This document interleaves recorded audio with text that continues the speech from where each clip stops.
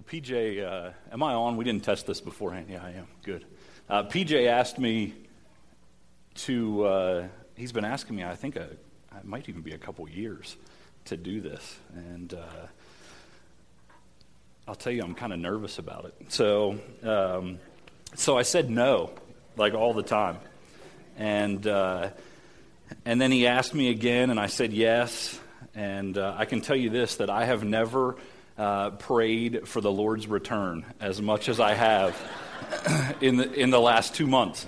So this has been a good already. It's been a good faith builder for me, and I really appreciate Pastor Dick, Pastor Jonathan. I appreciate the opportunity. Anybody else who had anything to do with me being able to be up here today. So I'm just grateful for the opportunity. Grateful to open God's Word with you. I'm excited, nervous.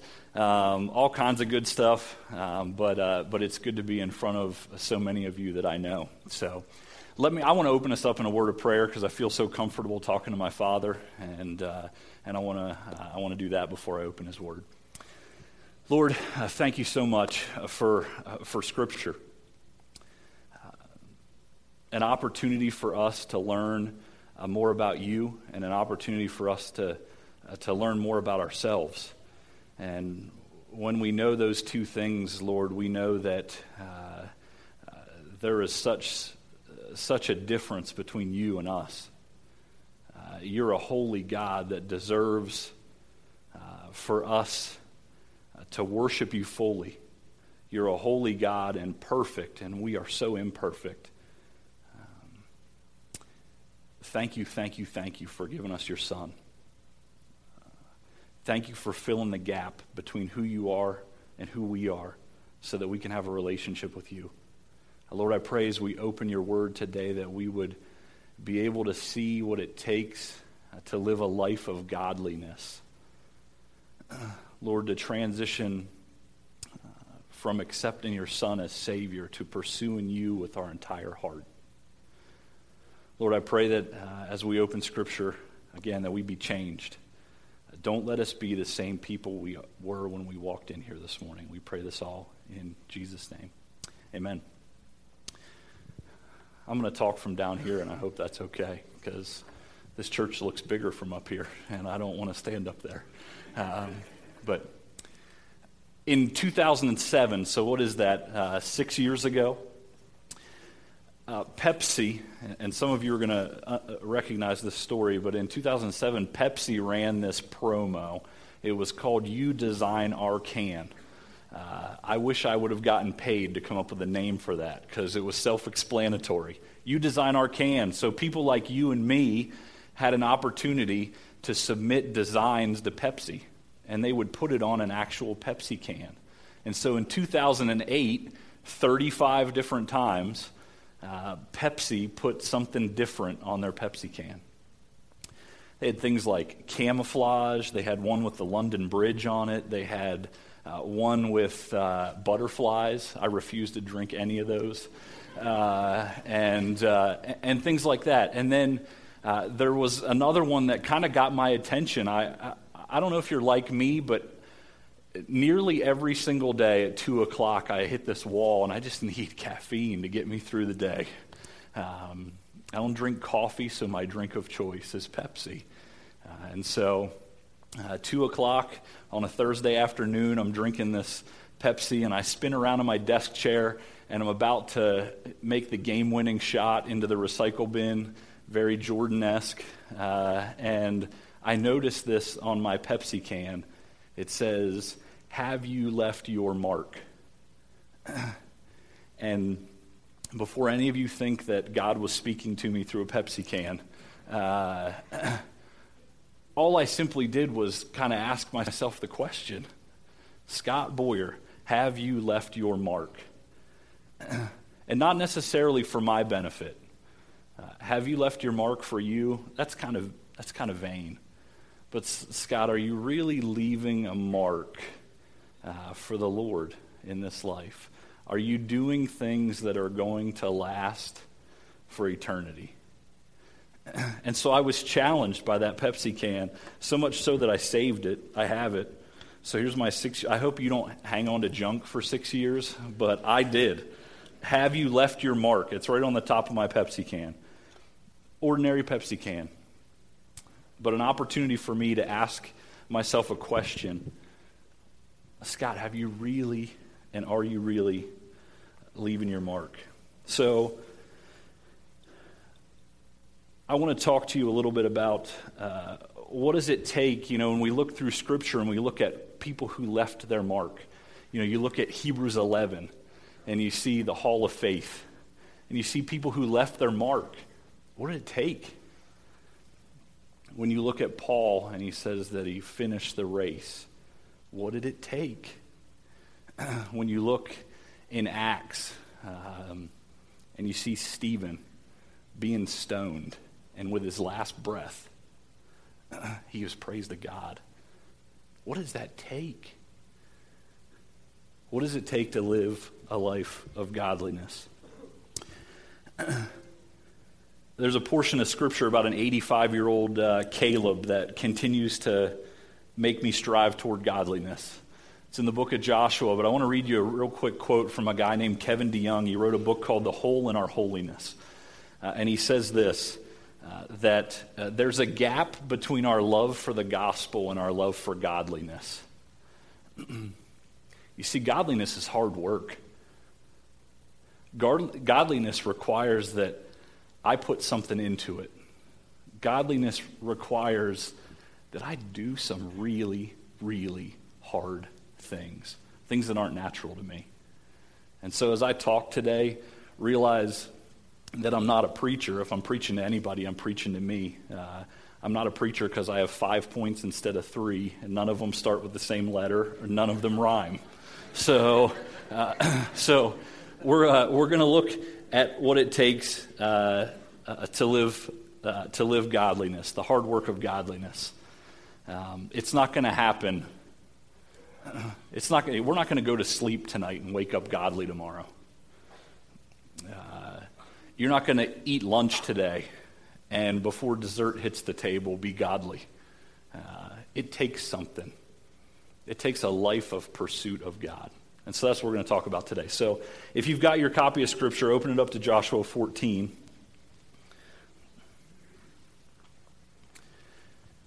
And I want to just give some quick background information, some that you're probably well versed in, but if you were to look back in the Old Testament, you'd see Israel was held in slavery in Egypt. Moses leads them out of slavery and across the Red Sea toward the fulfillment of one day entering the Promised Land. So that's as quick of a summary as I can give you about an awful lot of where the Old Testament's going up to this point. And so that's kind of where we're at. You'll know that in Numbers 13, the Lord instructs Moses to send out, right? Send out a spy from each of the 12 tribes to go into the Promised Land and just, hey, what's it like? Come back and bring us a report. And so he sends out one from each tribe, and Caleb happened to be chosen from the tribe of Judah. The land is incredibly fruitful when they get there. Incredibly. It is exactly what it was promised to be. They didn't call it, it wasn't called the Promised Land for nothing. It's incredibly fruitful. It doesn't disappoint.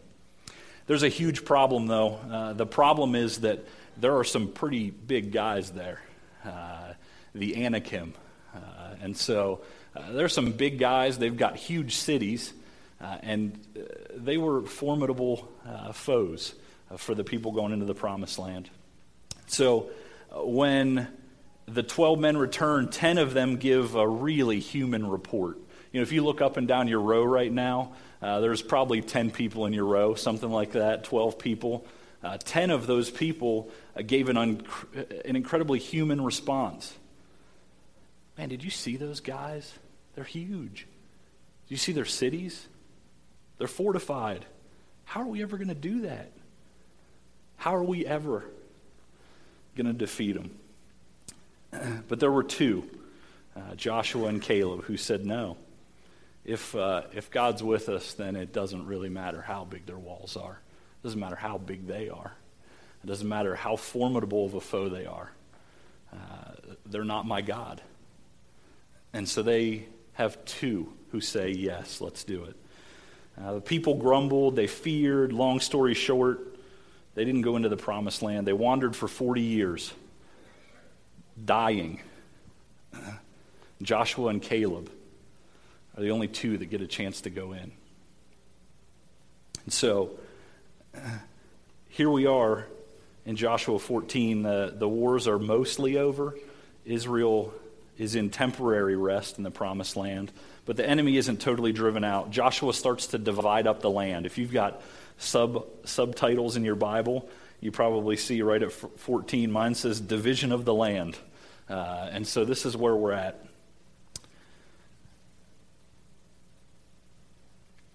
Before I read this, I'm going to read Joshua 14, verse 6 through 15. Before I read this, I'll tell you this, that for the most part, I'm just taking an educated guess on some of these names. So I'm not a Hebrew name scholar, so if I get one wrong, you'll just have to forgive me for it. So I'm going to start 14, verse 6. Now, the men of Judah approached Joshua at Gilgal, and Caleb, the son of Jephunneh, the Kenizzite, said to him, "You know what the Lord said to Moses, the man of God, at Kadesh Barnea, about you and me. I was 40 years old when Moses, the servant of the Lord, sent me from Kadesh Barnea to explore the land, and I brought him back a report according to my convictions.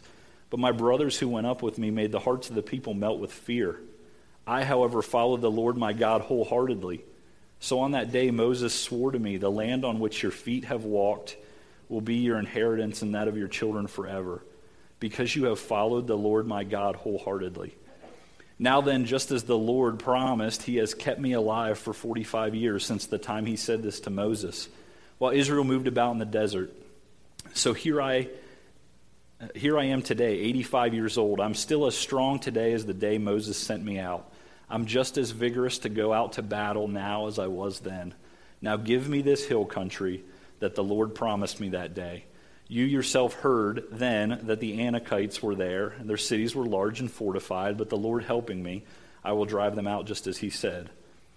Then Joshua blessed Caleb, son of Jephunneh, gave him Hebron as his inheritance. So Hebron has belonged to Caleb, son of Jephunneh the Kenizzite, ever since, because he followed the Lord, the God of Israel, wholeheartedly. Hebron used to be called Kiriath Arba, after Arba, who was the greatest man among the Anakites.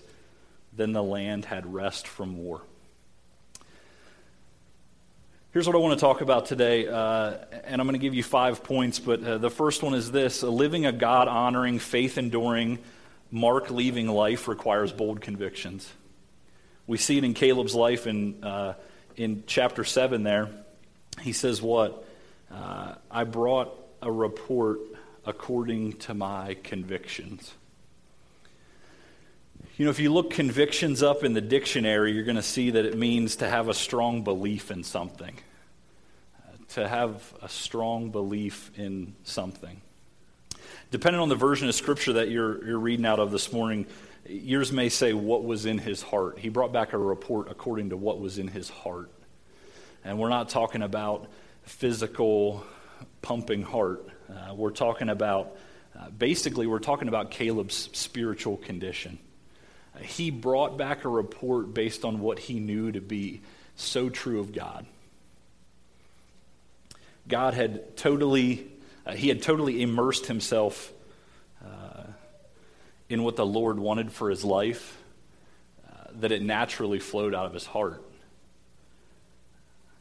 His lips said what he knew to be true about God in his heart. According to Luke 6:45, and you know this verse probably well, a good man brings good things out of the good stored up in his heart, and an evil man brings evil things out of the evil stored up in his heart. For the mouth speaks what the heart is full of. Caleb's heart is full of God. Caleb's heart is overflowing with the Lord. And the natural outpouring of that as it goes from his heart to his mouth, those are his convictions, the things that I call them hills you're willing to die on. It's something that Caleb is not going to deviate from because he knows it to be true of God. So we need to have bold convictions. It wasn't circumstantial because their men were giants. Have you seen the walls? Those guys are huge. It wasn't circumstantial. It wasn't based on circumstances. Because circumstances probably would have told him, no, don't do it. It's not worth it. It wasn't based on his feelings either. It wasn't selfish. If you look back in Numbers, you'll see, Numbers 13, you'll see over and over and over again, Caleb says that it's God who will give us the victory. Caleb wasn't selfish about it. He wanted it because God wanted it. So he has bold convictions. It also wasn't hasty. Caleb's convictions were established well before they left for Canaan. He had been there. He had been in Egypt. He saw the Red Sea parted. He saw water from a stone. He saw food from nowhere. And his convictions were based on what he knew to be true of God. And the compass of his life was according to what God wanted for his life.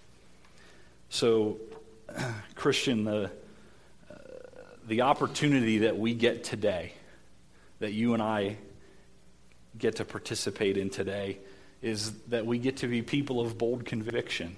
We have to be. We have to know that what's going to come from our lips is an outpouring of God in our heart. What's going to flow through our hands is an outpouring of God in our heart. It should be exciting for us. We've got something that Caleb didn't have.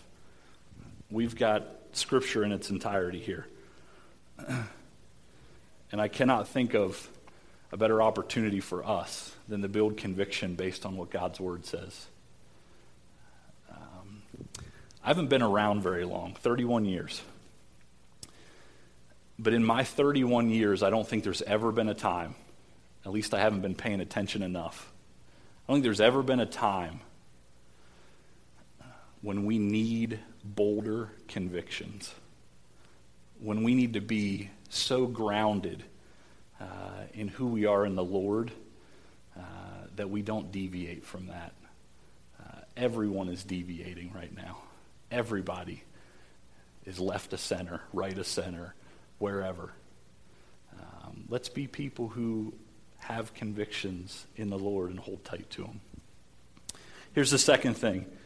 Living a God-honoring, faith-enduring, mark-leaving life requires a whole heart. You see it 3 times in this passage, 8, 9, and 14, where it says what? That he followed the Lord wholeheartedly. I get really, really excited about this. I get pumped about Caleb's example, wholeheartedly. It literally sometimes just makes my mouth hang wide open. Because I'm so half-hearted. I'm so half-hearted too often. And so I look at this example in Scripture, I'm like, Caleb, a human, just like me. Human being. He wore an earth suit, just like me. Okay? And he's wholehearted. 6 times in all of Scripture is somebody described like this. 3 of them are right here about Caleb. That he followed him wholeheartedly. The other 3 examples are also of Caleb, that he followed the Lord wholeheartedly. So our example in Scripture of what it looks like to follow the Lord wholeheartedly is Caleb. It's the only one that these words are used of. He's the only person. Wouldn't you love to be known for that? Wouldn't you love to be known as somebody who followed the Lord wholeheartedly? The meaning of the word here is that it fills the gap, or the gap is filled. So there's no gap in Caleb's heart. There's no gap in his allegiance to the Lord. If we can kind of break down the text there, it's pretty awesome. Kyle Idleman gives what I consider to be a pretty brilliant example of what it looks like to be half-hearted in his book, Not a Fan. Some of you have probably read it. He talks about this, that the God of the universe, the one who created you and I, the one who sent his son to die for us, for the sin that we commit, He desires a throne in our heart. He desires to set up a throne in our heart. How many people sit on a throne? One. One person gets to sit on a throne. Nobody shares a throne. But instead, what we do is we set up a couch on our heart. And we'll set a whole bunch of things along with the Lord. But he's no longer ruling on the throne of our life. And so I'll throw some other relationships on there. And, because I'm a guy, I invest my life into my work. And so I'll throw that on there. And because I'm a teenager, I'll throw my Facebook account on that couch. And because of whatever, I'm going to throw all this stuff on the couch. And before you know it, God's up on the arm of the couch. And before you know it, he's off the couch. We got to have a throne in our heart. Wholeheartedness. What an amazing opportunity that we get to live with the purpose of wholeheartedness every day. I thought of Lindsay's Aunt Hazel when I was thinking of this whole couch illustration. She literally had a couch that was about 97 and a half feet long. Okay? The only couch I've ever laid down on and had space at the top of my head and at the bottom of my feet. Okay? You could fit a football team and the marching band on the same couch. But as I was sitting in my office yesterday, just kind of reviewing my notes and getting ready for today, I thought about my own heart. I thought, man, I've got that couch there so often. That giant could fit everything couch. When really God is desiring a one-seat throne. We got to live wholeheartedly. He desires it. He can't have it any other way. And so we need to be people of bold conviction, and we need to be people of whole heart. Here's the third thing. Living a God-honoring, faith-enduring, mark-leaving life takes incredible vision. You see it here in verse 10 where it's said of Caleb, Caleb is saying, now then, just as the Lord promised, he's kept me alive for 45 years since the time he said to Moses, while Israel moved about in the desert. So here I am today, 85 years old. How long from the promise to the fulfillment? 45 years. Caleb went into the land as a spy at 40. 45 years later, here he is at the fulfillment of the promise. There are goal-setting people in life. And you might be a goal-setting person. I love goals. I'm a goal-setting person. I wonder how many of us have our 45-year plan mapped out. 45, I'll be 76. I really haven't thought what life looks like at 76. Many of us don't have a 45-year plan. But Caleb had amazing vision. Some of you are sitting here thinking, I don't plan. I don't have vision. I'm not creative. I'm not an idea person. I don't have these spectacular ideas. Nobody's ever called me a visionary. And so how can I be a visionary if it's outside of my character? And the good news is that that's not the kind of visionary that Caleb was. It's not the kind of visionary you and I have to be either. Caleb simply did this. He knew the promise that God had for him, and he relentlessly pursued it with his life. That's what it looks like to be a visionary like Caleb. 45 years. He could have easily thrown himself a pity party, right? Well, those 10 guys don't know what they're talking about. God, you promised it. What's going on now? Well, I guess maybe they're right. Maybe the Anakites are big. Maybe we had no business going in there anyway. He could have easily thrown himself a pity party. But what he does is he simply does not lose focus on the task at hand. He's not given up on the plans God has for his life. Circumstances didn't change things. And he knew that he was going to have to give himself and give that time to do exactly what God had for his life. One of my favorite guys in history is a guy named Frederick Law Olmsted. Any Frederick Law Olmsted fans in the group? I didn't think so. Frederick Law Olmsted is the father of landscape architecture. Okay? A quarter of you fell asleep by the time I said that. He's the father of landscape architecture. Anybody ever been to Boston? We got a few people in Boston. Okay, there's kind of like a park system there, the Back Bay Fens and the Emerald Necklace and things like that. Olmsted is responsible for those. Anybody ever been to the Biltmore Estate? I think it's still the largest house in America, private residential house in America, if Shaq's house hasn't overtaken it by now. But he designed the architecture, the landscape architecture at the Biltmore. And probably his crowning achievement is Central Park. And probably a lot of us have been there, or you've at least heard of Central Park. And so Central Park, Olmsted designs all of the landscape architecture. It's beautiful if you've ever been there. Here's what he said. He wrote to his son. And he said this to his son, and then I'll translate it to you. He said, basically, I have long considered distant effects that the beauty of Central Park wouldn't be realized for 50 years. So what he's saying is, we're going to plant trees now, we're going to do things now that aren't going to be realized for 50 years from now. This place is not going to be what it was meant to be for 50 years. Olmsted was 80 when he said that. He knew he would never see it. But he knew that he needed to take a step to doing it, or it was never going to get done.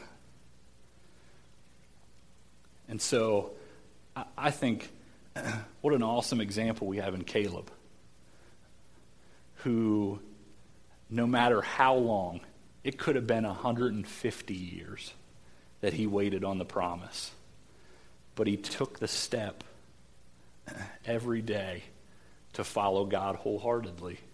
That's what a visionary looks like. A visionary, you know who God is, and you have a relentless pursuit of him. And so let's be those kind of people. What an exciting opportunity.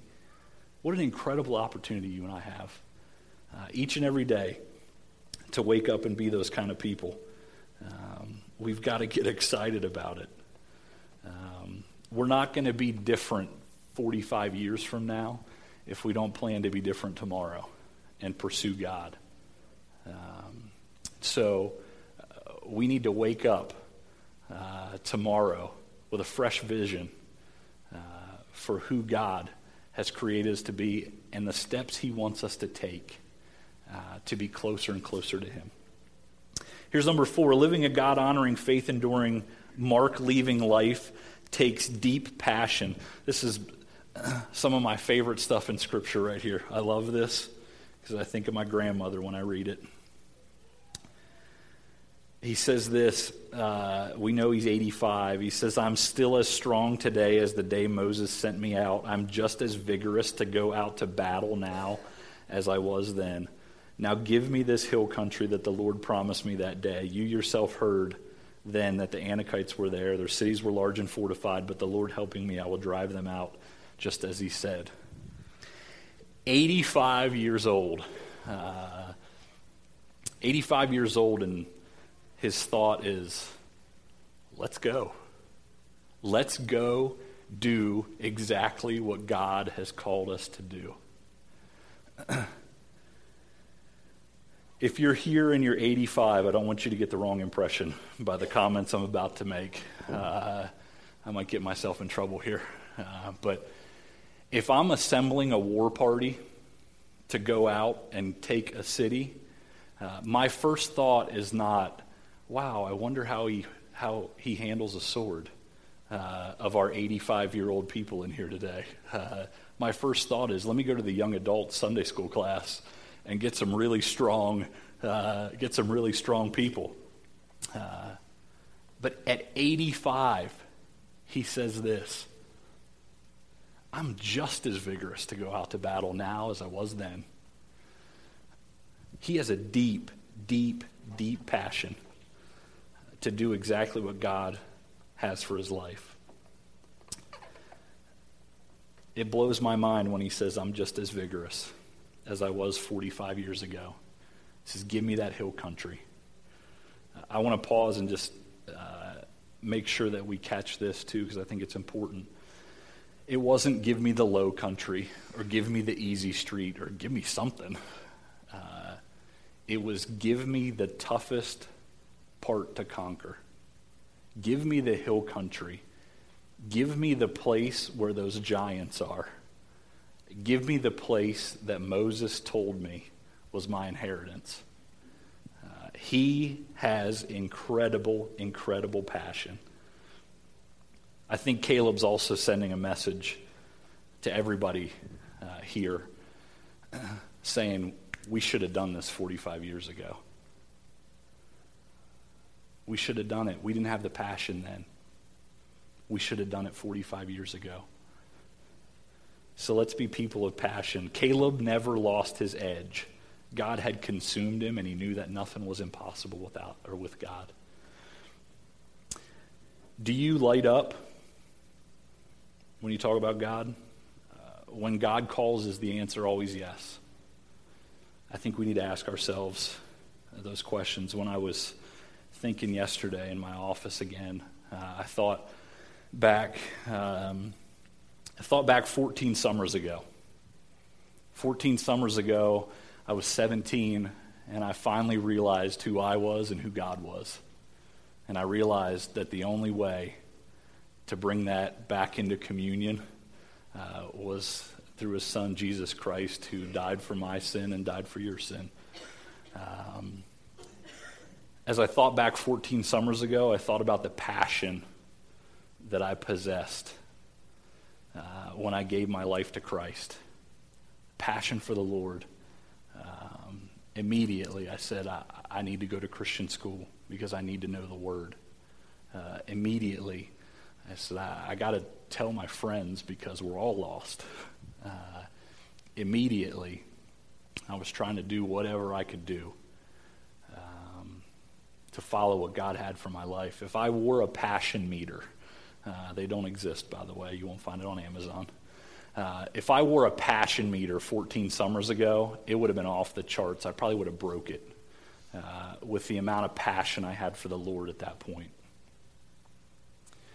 I kind of sat in my office yesterday and said, Scott, you need that passion. Where did it go? Where's it going? Do you have it every day? Why are you letting circumstances get in the way of your passion? Why do you let people get in the way of your passion? Why do you let this or that or the other thing get in the way of your passion?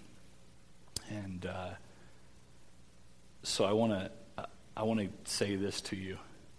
We need to continually and daily remind ourselves to have this kind of passion. And for me, yesterday, what a shot in the arm when I remembered the day that I gave my life to Christ. I jumped out of bed this morning as much as I can jump. We got to get this. And again, I'm going to bring us back to the statement that if there is ever a time, hasn't happened in my life, if there is ever a time that the church needs passionate people, and not just people who are passionate about social justice or people who are passionate about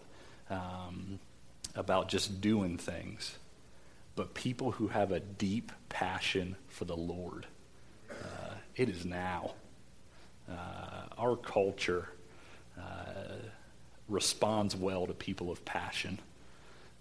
And we need passionate believers who will communicate truth and who will pursue God with everything they have. And so passion is our fourth thing.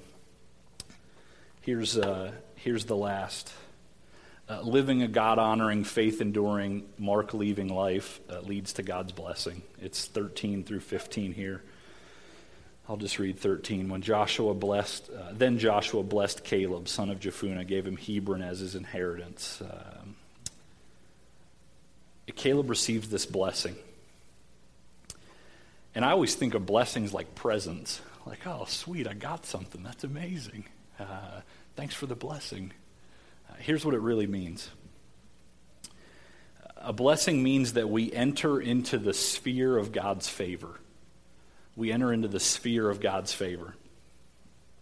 It's so completely impossible for us to even know what that fully looks like.